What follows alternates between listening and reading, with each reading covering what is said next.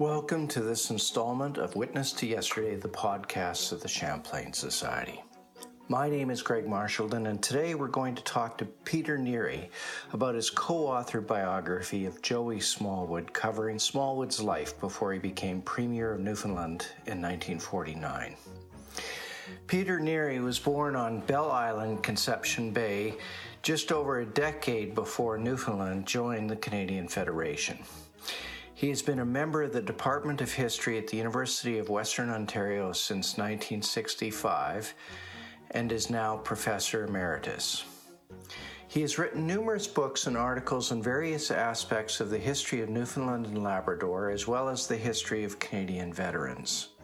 Today, we are going to talk to him about his newest book, co-authored with Melvin Baker, entitled Joseph Robert Smallwood, Masthead Newfoundlander, 1900 to 1949. This book was released by McGill Queen's University Press in 2021. Peter, thank you so much for joining us today. Greg, it's great to be here.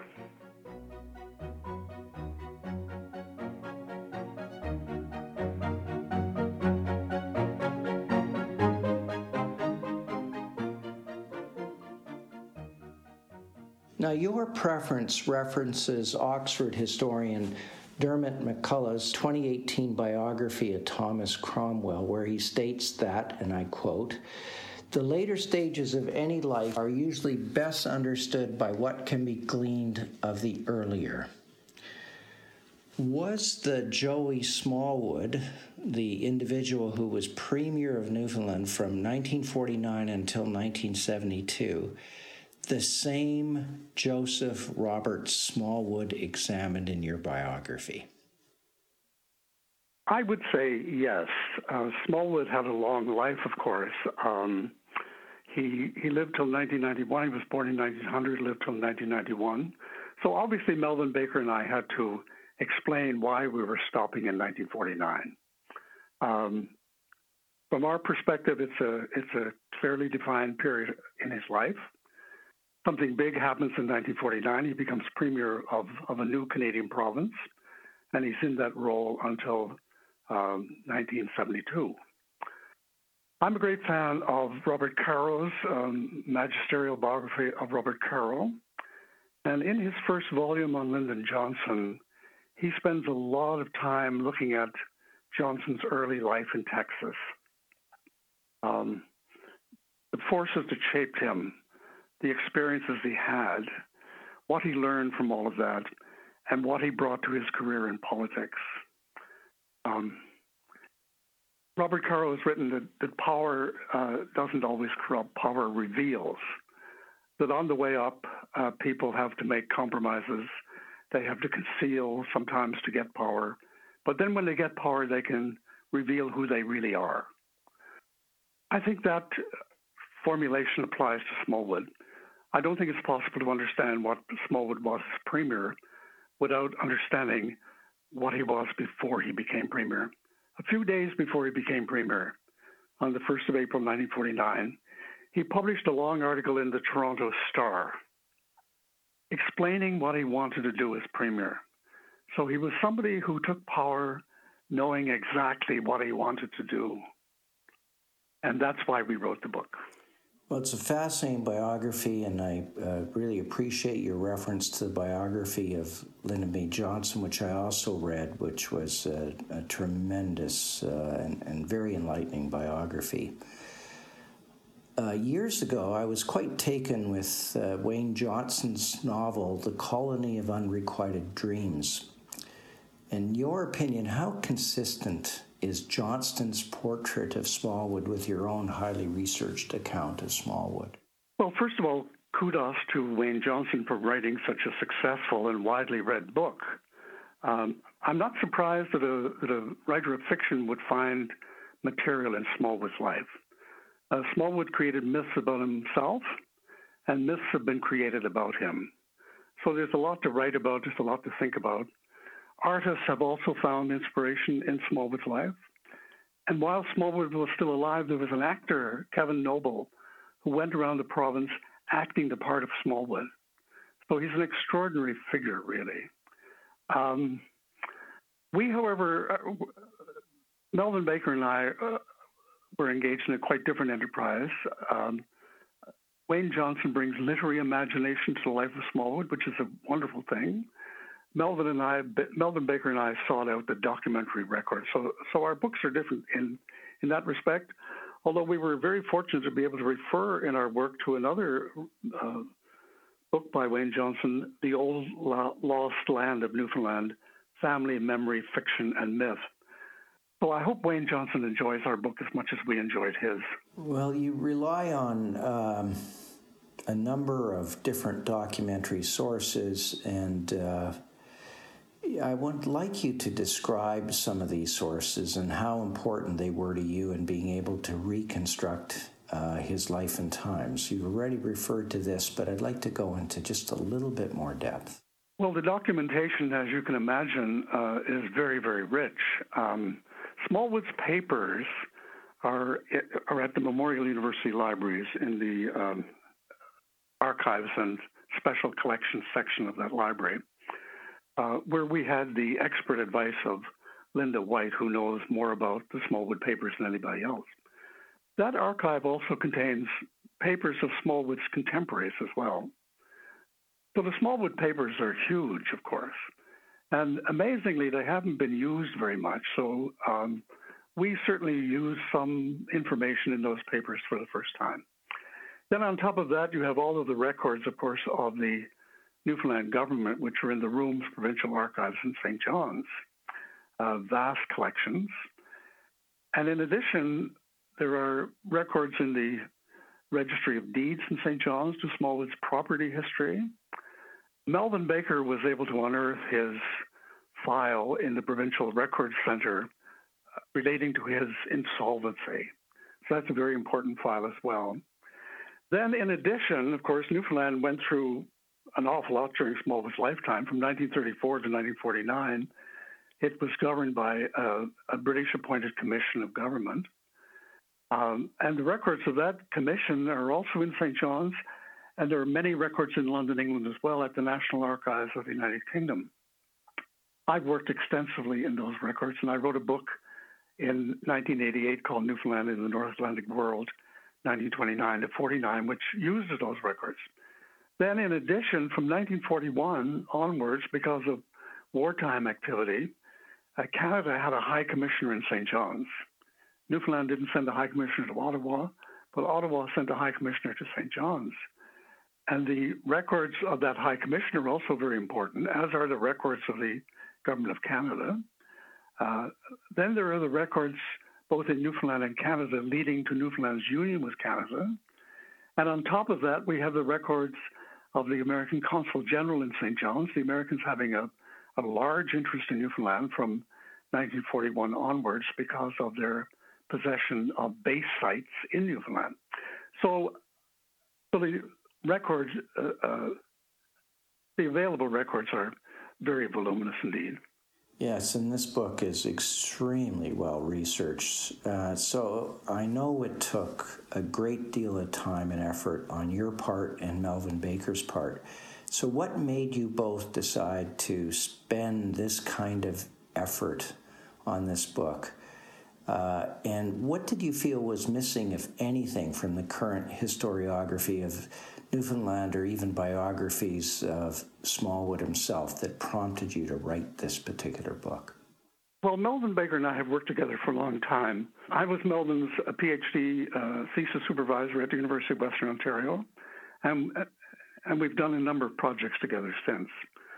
Smallwood is the most important figure in the 20th century political history of Newfoundland. He was premier for a long time. His premiership was transformative. He led Newfoundland into Confederation. So he's a very dominant figure in the history of the province.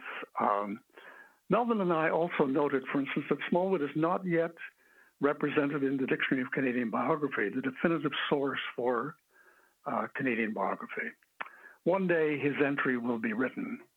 And one of our purposes in writing the book was to provide a basis for the writing of that biography. We may not write it, but one day it will be written, and we hope that substantial information can be gleaned from our book for that important entry in the Dictionary of Canadian Biography. I noticed you've recently published an entry on Tommy Douglas. Joey Smallwood is up there in the same category, I believe. So we set out to write the book for those sorts of reasons. There are biographies of Smallwood, of course, which are very important. The first one was written by Richard Gwynne, who calls Smallwood the unlikely revolutionary. Then Harold Horwood, a Newfoundland writer who also sat as a Liberal member of the legislature for a while, also wrote a biography of Smallwood. Horwood later broke with Smallwood, but he describes Smallwood as the most loved, hated, and feared of Newfoundlanders. And then there's a book by Ray Argyle, a short biography, which calls Smallwood a dreamer and a schemer. These are all valuable accounts. Our book doesn't set out to supersede them, but we provide a documentation which these writers didn't have. Well, since you already mentioned Tommy Douglas, let me jump to another quite puzzling issue, which is, at least from my perspective, I mean, Smallwood was a journalist, a labor organizer, and a general rabble-rouser. He was extremely critical of the status quo in the 1920s and 30s. He saw a better future for working-class Newfoundlanders for sure. He was obviously very attracted to the Labour Party of Britain as well. Now, I'm quite familiar with the history and personalities of some of the early CCF members, and he really did remind me very much of some of these activists. So what held his radicalism in check? In other words, what kept him away from the CCF? What shaped his sort of political ideology? Was it his belief in private enterprise of the industrial type as opposed to the rent-seeking merchants of Water Street and St. John? He seemed to have great respect for a certain type of private enterprise that made him probably a little different than some of the CCF activists, for example, in Western Canada. But I puzzled over this, and I think you might have a much better idea of it. First of all, I would say that Smallwood's radicalism was not held in check. Smallwood proclaimed himself a socialist at a very early age, while he was in school, actually. And I think he stayed with the philosophy of socialism, but he was also a realist. So in the 1920s, he set out to found a Newfoundland Labour Party. When he was in New York, he wrote letters to a Labour Union friend in St. John's named George Tucker, laying out what a Newfoundland Labour Party would look like, how it would be organized, what it would set out to do. It's a very interesting set of letters, which have been published. But eventually Smallwood, this happened shortly after he got married, actually, he came to see that wonderful as a Labour Party might be, to achieve the sort of goals he had in mind, he had to work within society as it actually was. So the perfect should not be the enemy of the good.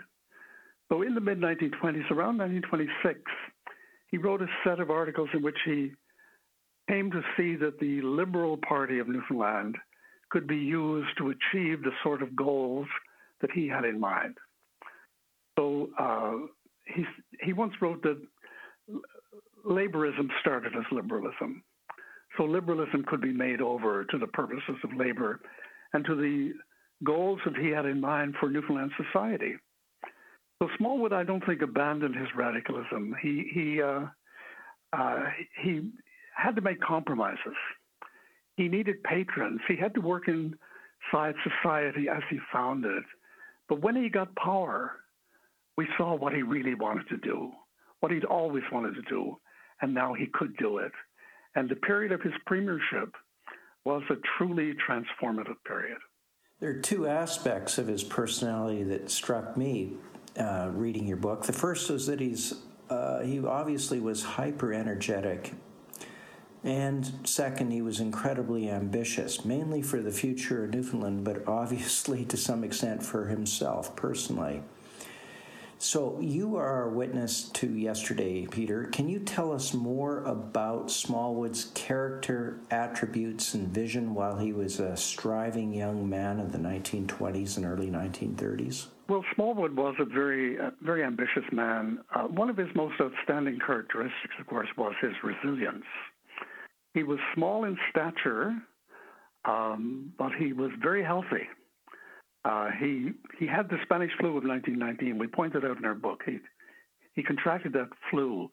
That's the only evidence that I came across, Melvin and I came across, of Smallwood ever being sick. He was a man of huge energy, small in stature, very determined, and wanting to change the world. So he was a visionary before 1949.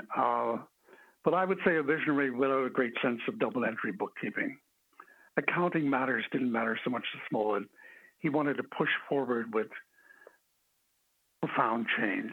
Right. And I think it was in 1930 that his second book was released, and it was called The New Newfoundland. And I just have to repeat the subtitle.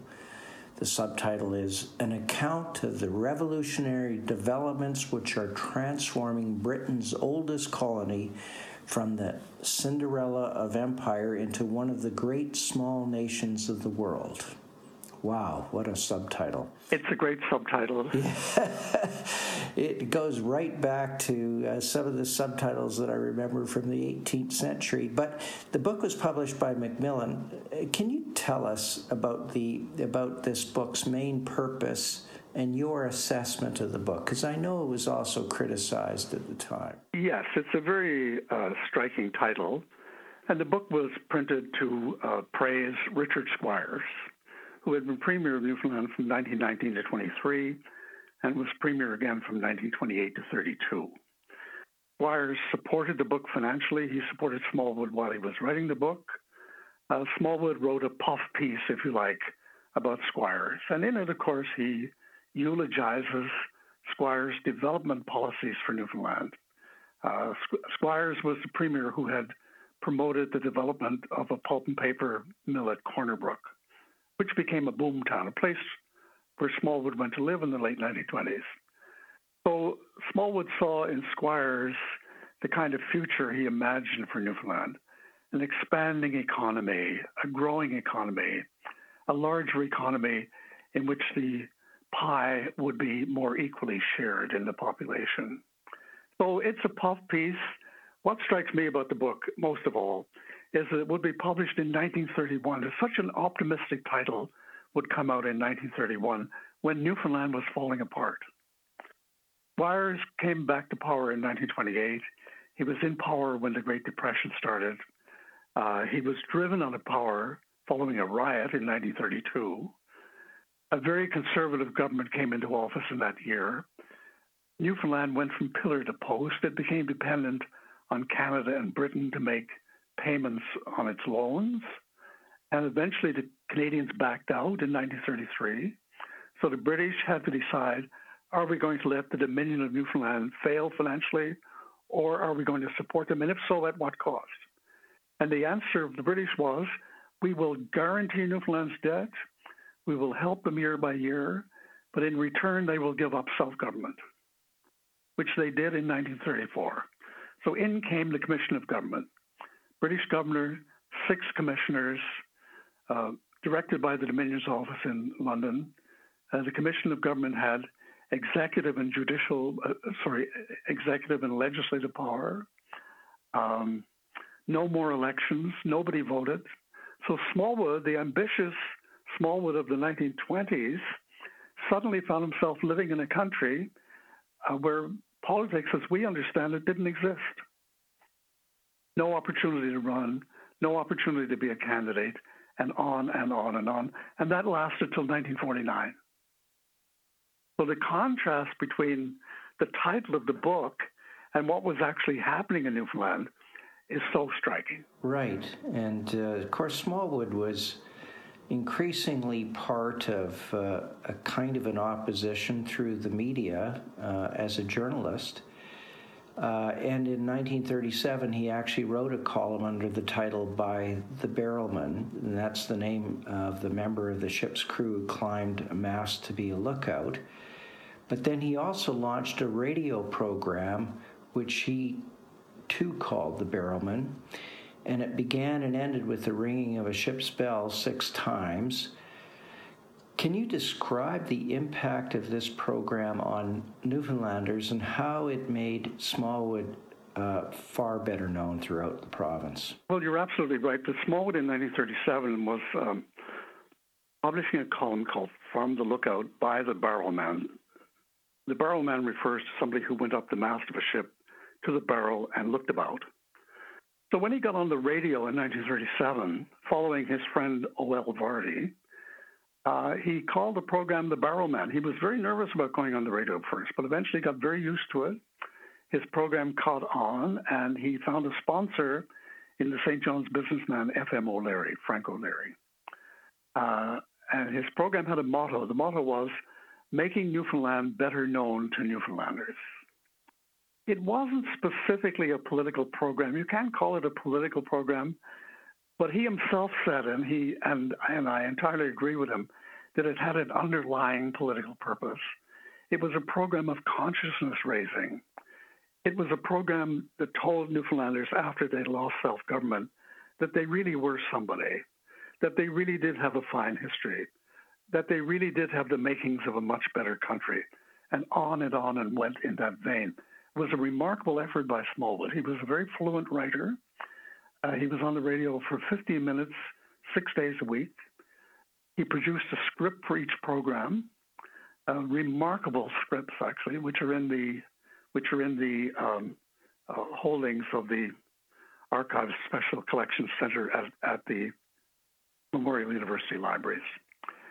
While he was the Barrelman, he would take a month off every summer. Not surprisingly, I mean, he obviously needed a holiday, keeping up that level of writing. And during that month, he would travel outside of St. John's. He would travel to parts of Newfoundland. So he really got to know the country in that period. And people got to know him, both from listening to him and sending him information for his program. It was very much a two-way street. So Smallwood, who was already a great debater, he had long been a member of the Methodist College Literary Institute in St. John's, already a great debater, already a very good writer. He got another huge political asset. He became a known radio voice. So in the book, we've tried to use some of Smallwood's own words. We've tried to draw on his own writing. So in 1941, in the August 1941, he took his month away from the Barrelman program, and he went back on the air on the 1st of September. And he started out with these words, which were very prophetic words about his later political career. He said, seeing that I've been away for the past month and that I had some talk about it before I went, I suppose you, the radio audience, will be expecting something in the nature of an account of my holiday. But when I came off the air at 7 o'clock on the night of July 31st, I jumped aboard a car, left St. John's, and went to Newfoundland. I've been in Newfoundland for the past month and arrived back from Newfoundland only today, around 1 o'clock this morning. I've been in Newfoundland many times in the past, but never did I find it more appealing than during the last 4 weeks. You see, I had been living continually in St. John's for a number of months, and it was a great pleasure to be able to go once more to my native country, to get the feel of Newfoundland, to breathe its air, to bathe in its atmosphere. After that absence of several months in Newfoundland, I found it not only desirable, but necessary to get back to Newfoundland so that the roots of one's national feeling might be watered, so that one's faith in the country might be strengthened and renewed, so that one could lay one's hands on old Mother Earth and feel the throbbing heart of Newfoundland once more. Well, it's been an inspiration. I feel like a Newfoundlander once again. Smallwood had a magic way with words, and that was very evident in the Barrelman programs. In the course of a long life, Greg, I've heard a number of very impressive speakers. I heard Tommy Douglas speak. I heard René Lévesque speak.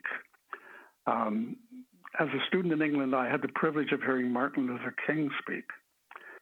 When I was a student at Memorial University in the 1950s, I went to a meeting in the CLB Armory in St. John's and heard Smallwood speak. I'd never heard him speak before. And I came from a part of Newfoundland that was very anti-Smallwood, that had voted against Confederation. So that was the atmosphere in which I had grown up. I can remember the events leading to union with Canada. I tell you, when I went to the CLB Armory and I heard Smallwood speak, I couldn't believe it. So in my mind, I bracketed him with these other great figures that I've just mentioned. Okay, then Smallwood moved to Gander, where he ran a piggery. Now, why did he move, and how did this venture set him up, if it did, politically and perhaps economically for the future? A very important moment in his life. So he was the barrowman for a number of years. This was a very demanding role. So in the fall of 1943, he gave it up and turned it over to Michael Harrington. He himself, by that time, had bought a property outside St. John's where he was trying to develop a pig farm. He had been interested in farming all his life, so he grew up on the south side of St. John's where his family would have had a garden and so on. So he was always interested in gardening, agriculture. He was always interested in trying something new. So he started this pig farm, which was played to mixed reviews. But it got him into the business, and he met up with the commander of the RAF unit at Gander, Group Captain David Anderson, who wanted to start a piggery in Gander, and in fact, who built the piggery. So he brought Smallwood in, backed by businessman Chess Crosby, to run the piggery. So Smallwood went off to Gander by himself, leaving his wife Clara at the farm on Kenmount Road in St. John's, and he went to a place that was booming during the war. So when the war started, Newfoundland suddenly became a very important location in the North Atlantic in an age of air and submarine warfare. Gander Airport had been built before the war. It was called the Newfoundland Airport at Gander. And it became an important center of transatlantic air operations. The Newfoundland government decided early in the war that it couldn't manage such an enterprise during the war, so it invited in the Canadian government to do that. So the RCAF took over Gander. American bases were established in Newfoundland. Newfoundland boomed during the Second World War. So Smallwood went to a place which was booming, where a big wartime enterprise was in progress, and which signified the future, the age of air travel. And he had a very great patron in Group Captain Anderson, who let him fly around Newfoundland in planes, who once sent him off to Montreal on a B-24 and so on. Smallwood thrived in Gander, and he was extremely lucky in another way. So the pig farm was a success in Gander. But he was very lucky in another way. In 1943, the British, of course, given these wartime developments, the British now saw that their day was coming to an end in Newfoundland. So in September 1942, the Deputy Prime Minister of the United Kingdom, Clement Attlee, came to Newfoundland, made a brief visit, really started the process by which the British left Newfoundland. So in December 1943, the British said that at the end of the war in Europe, this was something Smallwood had foreseen, by the way, at the end of the war in Europe, they would provide Newfoundlanders with means to decide their own constitutional future. And in December 1945, they announced that these means would be the election of a national convention. So the National Convention would not be a legislature. It would not make laws. It would not impose taxes, anything like that. What it would do, what it was created to do, really, was to advise the British on what choices should be put before the Newfoundland people in a referendum about their constitutional future. So the Newfoundland people were going to decide. They were going to decide through a referendum process, but to have a referendum, you need choices. So the National Convention was going to advise the British about those choices. And eventually it was laid down that to be a member of the National Convention, you had to be resident for 2 years in the district you sought to represent. So luckily for Smallwood, he had been in Gander for that time. He had met that requirement. So he ran for the National Convention in the district of Bonavista Center, which included the big airport at Gander, and he was elected. If he had stayed in St. John's, if he had continued on as the barrelman, if he had left the barrelman and stayed on in St. John's as a pig farmer, I think his chances of being elected in St. John's, where he was, had an indifferent reputation, really, would not have been great. So going to Gander not only led to prosperity for him, but also opened the door to an amazing political opportunity. And of course, when he got into the National Convention, he became the great advocate of union with Canada. In fact, in the book, you quote Bismarck's statement that political judgment is the ability to hear the distant hoofbeats of the horse of history. And obviously, Smallwood did hear those hoofbeats in terms of the Canadian Federation and Newfoundland joining the Canadian Federation. Just briefly tell us how Smallwood went about using the National Convention, not only to recover self-government in Newfoundland, but also to encourage the people of Newfoundland to join the Canadian Confederation. Right. When he got into the National Convention, of course, he was in a body. It turned out he was in a body which was opposed to even offering the people in Newfoundland the choice of confederation. So he became the great spokesman in the National Convention for the option of confederation with Canada. He had done a lot of investigation of it before he went to the National Convention. He wrote a series of newspaper articles explaining why Newfoundland might want to be part of Canada. But in the National Convention itself, he was in the minority. So he argued the case in the National Convention. He made the case. Eventually, the Broadcasting Corporation of Newfoundland began broadcasting the proceedings of the National Convention. I can remember those. And Smallwood then was heard making the case over the radio night after night after night. So he became identified with that cause. When the National Convention actually got around to voting on what it would advise the British the choices should be, Smallwood, of course, moved that confederation with Canada be one of the choices. Canada had sent an offer of terms to Newfoundland to be studied by the National Convention. A delegation had gone to Ottawa, and as a result of that, terms were sent from Ottawa to St. John's, and those terms were considered by the National Convention. But when the convention voted on what to advise the British to be put on the referendum ballot, they would not put confederation with Canada on the ballot. So they said at the end to the British, there should be two choices. Responsible government as it existed prior to 1934, that is before the establishment of the Commission, or Commission of Government. The British, however, had set up the convention as an advisory body. They had the last say about what would be on the referendum ballot. So they accepted those recommendations, changed them a bit, and they added, with Smallwood prompting them, they added the choice of confederation with Canada. So there were three choices. And because there were three choices and there had to be a majority, democratically it was decided that what was to be done would have to be by majority vote. Given three choices, it was possible that on a first vote, there would not be a majority. And that's exactly what happened. So the responsible government option came first, confederation second, and then about 14 to 15% of the people voted for continuation of Commission of Government, in this case only for another 5 years. And then the runoff was held between the two highliners, and on the second vote, 52.3% of the people who voted, in a very high turnout, voted for union with Canada. The British were very nervous after that vote. Would this result be sufficient to persuade a somewhat nervous Canadian government to proceed? So they were very pleased when the Government of Canada announced that indeed it would proceed on that basis.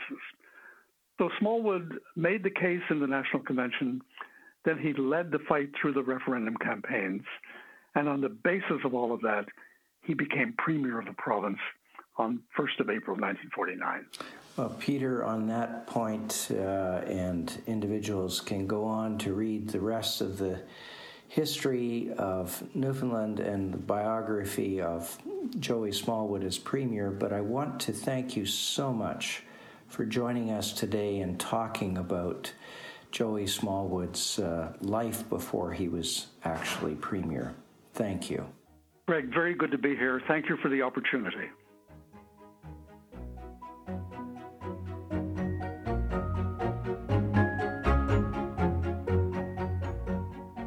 My guest today was Peter Neary. He's the co-author with Melvin Baker of Joseph Robert Smallwood, Masthood Newfoundlander, 1900-1949, published by McGill Queen's University Press in 2021.